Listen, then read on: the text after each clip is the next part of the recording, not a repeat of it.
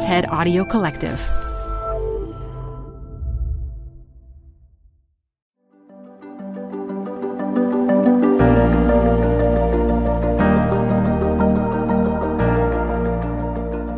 Hey there, it's your host, Dr. Shoshana Ungerleider. We've reached a milestone of over 8 billion people on Earth. It's a big jump, more than double what it used to be in the 1960s. Yet, intriguingly, our global population's growth rate is actually slowing down. This phenomenon, which began in the 1960s, marks a significant shift in the age and size of Earth's inhabitants, and it's reshaping our understanding of demographics. In her enlightening TED 2023 talk, political demographer Jennifer Sciubba navigates us through this evolving demographic landscape. She inspires us to view our aging and shrinking world as an opportunity for a grand adventure, emphasizing creativity and sustainability. Tune in to discover how we can craft a future that maximizes the potential of our changing planet.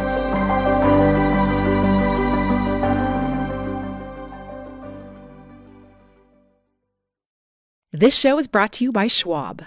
You're here because you like to keep a pulse on fitness trends. Well, now you can invest in what's trending in active lifestyle, healthy eating, wearable tech, and more with Schwab investing themes. It's an easy way to invest in ideas that you believe in. Schwab's research process uncovers emerging trends.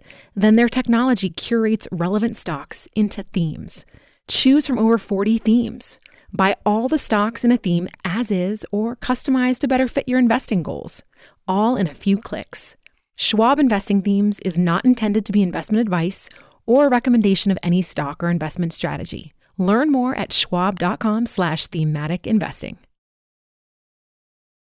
The best place to see stars is at home with Prime Video. Get everything included with Prime, like Mr. and Mrs. Smith, starring Donald Glover and Maya Erskine. Rent or buy hits like Mean Girls, starring Renee Rapp. Or add-on channels like Max for the HBO original Curb Your Enthusiasm with Larry David. You've never seen so many stars in one place. Prime Video.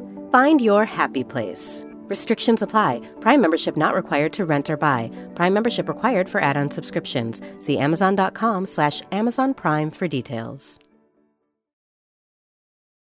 Support for this podcast comes from The Wonderful Company. If that name doesn't sound familiar to you, you probably know the pistachios that come from this company. Wonderful Pistachios is one of the highest protein nuts.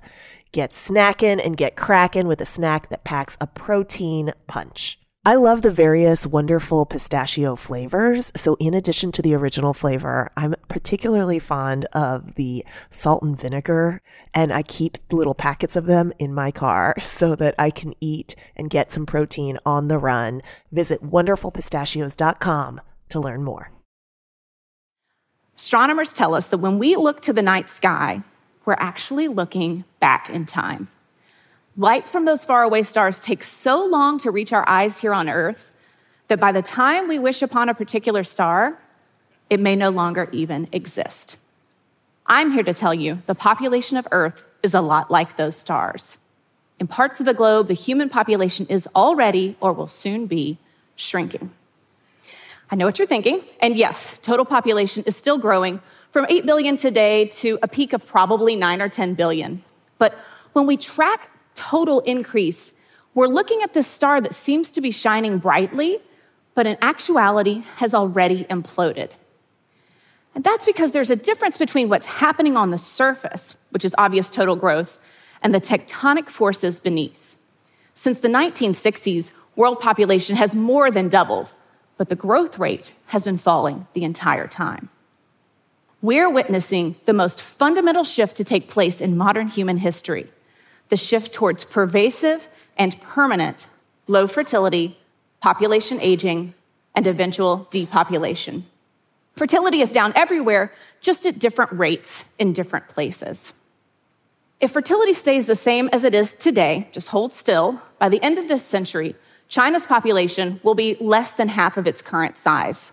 It's a loss of 800 million people. South Korea's will be down by 63%. Poland's and Japan's by half, Italy's and Thailand's by 44%, Eastern Europe by 40%. Even greater number of countries are already aging. Again, just 20 years ago, if we'd lined up everyone in Japan or Italy or Germany from the youngest person to the oldest, and we asked that person in the middle their age, they would have been 40 years old. Today, the populations of Thailand, Kuwait, and Cuba are just as old, with Chile, Iran, and Vietnam close behind. And even India, as it seems to be this bright star assuming the throne as world's most populous country, has below replacement fertility. The number of young people entering into India's workforce has already peaked. People are the foundation of everything in a society. We're the workers and the voters and the soldiers and the caregivers. So how many of us there are and who we are, that matters. We're on track for there to be more people over age 60 than under the age of 14 by the middle of this century. That radical shift in modern human society presents us with a world of possibilities. Our demography is our destiny, yes, but how we react to that demography is not preordained. What possible worlds might we create if we thoughtfully plan for an older, smaller population? In one possible world, we put our heads in the sand and keep going about our business as usual. We have seen most societies react like they're living in this world and throw money at people to have more babies, but it doesn't work. South Korea has spent $210 billion over the last 16 years trying to raise fertility, and they keep hitting record lows, under 1 child per woman on average. In this status quo world, we keep the same economic models that assume infinite population growth and amass more debt to pay for our public spending. Our social safety nets stay the same, which those rely on more inputs from workers than withdrawals from retirees. That's what we call a pay-as-you-go system. Western Europe is already struggling to keep these systems afloat because in many of those countries, there are only 2 workers for every retiree. In a status quo world, the world's most powerful countries continue to increase military spending and try to project power beyond their borders, even as their national budgets strain and the recruiting pool for soldiers shrinks. Hello, Russia, China, and maybe even the United States. So what results from failing to adapt and clinging to the status quo? Systems overload and break. We have higher labor costs, which lead to inflation, and that just makes it even more expensive to have children. Social security systems go bankrupt, and we lose the gains we've made in reducing old age poverty. But a head-in-the-sand world isn't as bad as a fearful one. In a fearful world, the ability to choose how many children to have and when to have them gets taken away. Something that's easier in less democratic settings. And not good news here either. 20 years ago, almost all of our aging countries were democracies. Now a quarter of them, those with median ages of 35 or higher, aren't free. And I know we see this idea of coercion in science fiction, but it's not just science fiction. In 1965, when Nicolae Ceausescu took the helm in Romania and he wanted more Romanian babies, he forced it to happen through invasive measures. Fertility temporarily spiked, but not without dire consequences for women and for those children, many of whom were abandoned to orphanages. In a fearful world, immigration becomes more restricted. There's more hatred and division as majority groups fear being replaced by people who don't look like them. There's less global cooperation as aging, shrinking countries lose the willingness and ability to think about causes outside their borders and fund those. We can't come together on pandemics or climate change or other transboundary issues. Does any of this sound familiar? I actually don't think we're fully in this world yet, even if way too much of this hits close to home. But I can imagine how we might get there if we aren't proactive to shape the world we want. And what kind of world would we want? Well, in a resilient world, we compete to attract talent from across the globe and set aside our nationalist tendencies.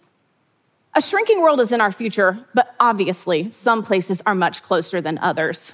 In the Democratic Republic of the Congo, Ethiopia, Nigeria, Tanzania, fertility is still high enough that each generation is twice the size of the one before it. Those young and growing populations can be a tremendous resource for their national economies if we have investments in human capital and other policies that can help these countries reap a demographic dividend. And they can be a resource for the global economy too. I mean, the US and Canada, they stand out as still growing despite below replacement fertility in both. And in fact, Canada had record population growth last year, 96% of which was due to immigration. Theirs aren't the only models for immigration, and there are obvious trade-offs to opening your borders. But no one said this would be easy. And speaking of things not being easy, we're gonna have to work longer.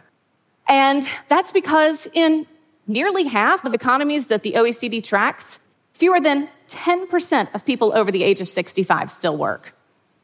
That is not gonna fly in a resilient world. But in a resilient world, we've rethought what work looks like at older ages, and we strategically leverage technology to maximize our productivity. And we can work longer because we're healthier. In a resilient world, we finally realized that investing in health is a much better use of time and resources than trying to dictate population size. Similarly, in a resilient world, we've put in place policies, incentives, and technologies that recognize how we consume is just as important as how many of us consume, and the environment is healing.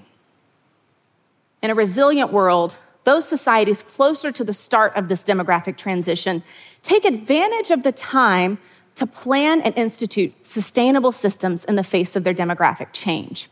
This is important because for the population ages 60 plus to go from 15% of the total to 30%, it'll take Ireland 92 years, the United Kingdom 89 years, and Germany 70 years. For that same demographic shift to happen now, it'll take India 34 years, Mexico 32, Iran 20, and Thailand only 19. It's happening faster now. We really need to realize this because those countries have to act, including suites of policies like moving away from informal economies that increase the risk of poverty in older ages.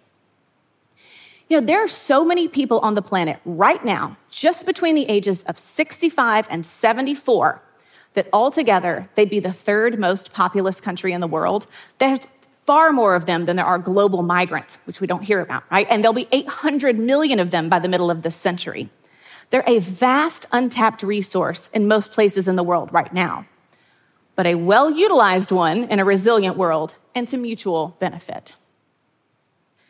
We should run from a fearful world and get our heads out of the sand, and we should be able to imagine a much better, more resilient world.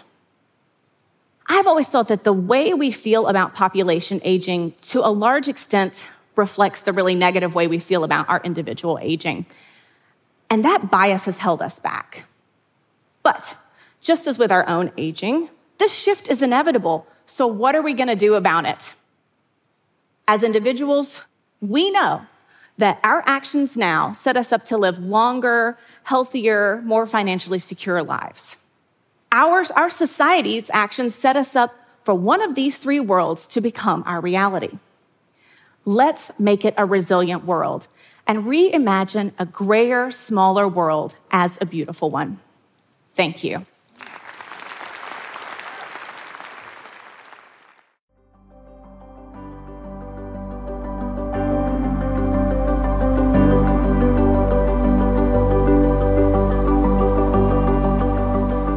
That's it for today's episode. Thanks so much for listening. If you have feedback on the episode, I'd love to hear from you. You can find me on Instagram at ShoshannaMD. TED Health is part of the TED Audio Collective. This episode was produced by me, Shoshana Ungerleider, and by Costanza Gallardo, edited by Alejandra Salazar, and fact-checked by Vanessa Garcia Woodworth. Special thanks to Maria Lajas, Farah DeGrange, David Biello, Daniela Balareso, and Michelle Quint. I'm Dr. Shoshana Ungerleider, and I'll talk to you again next week.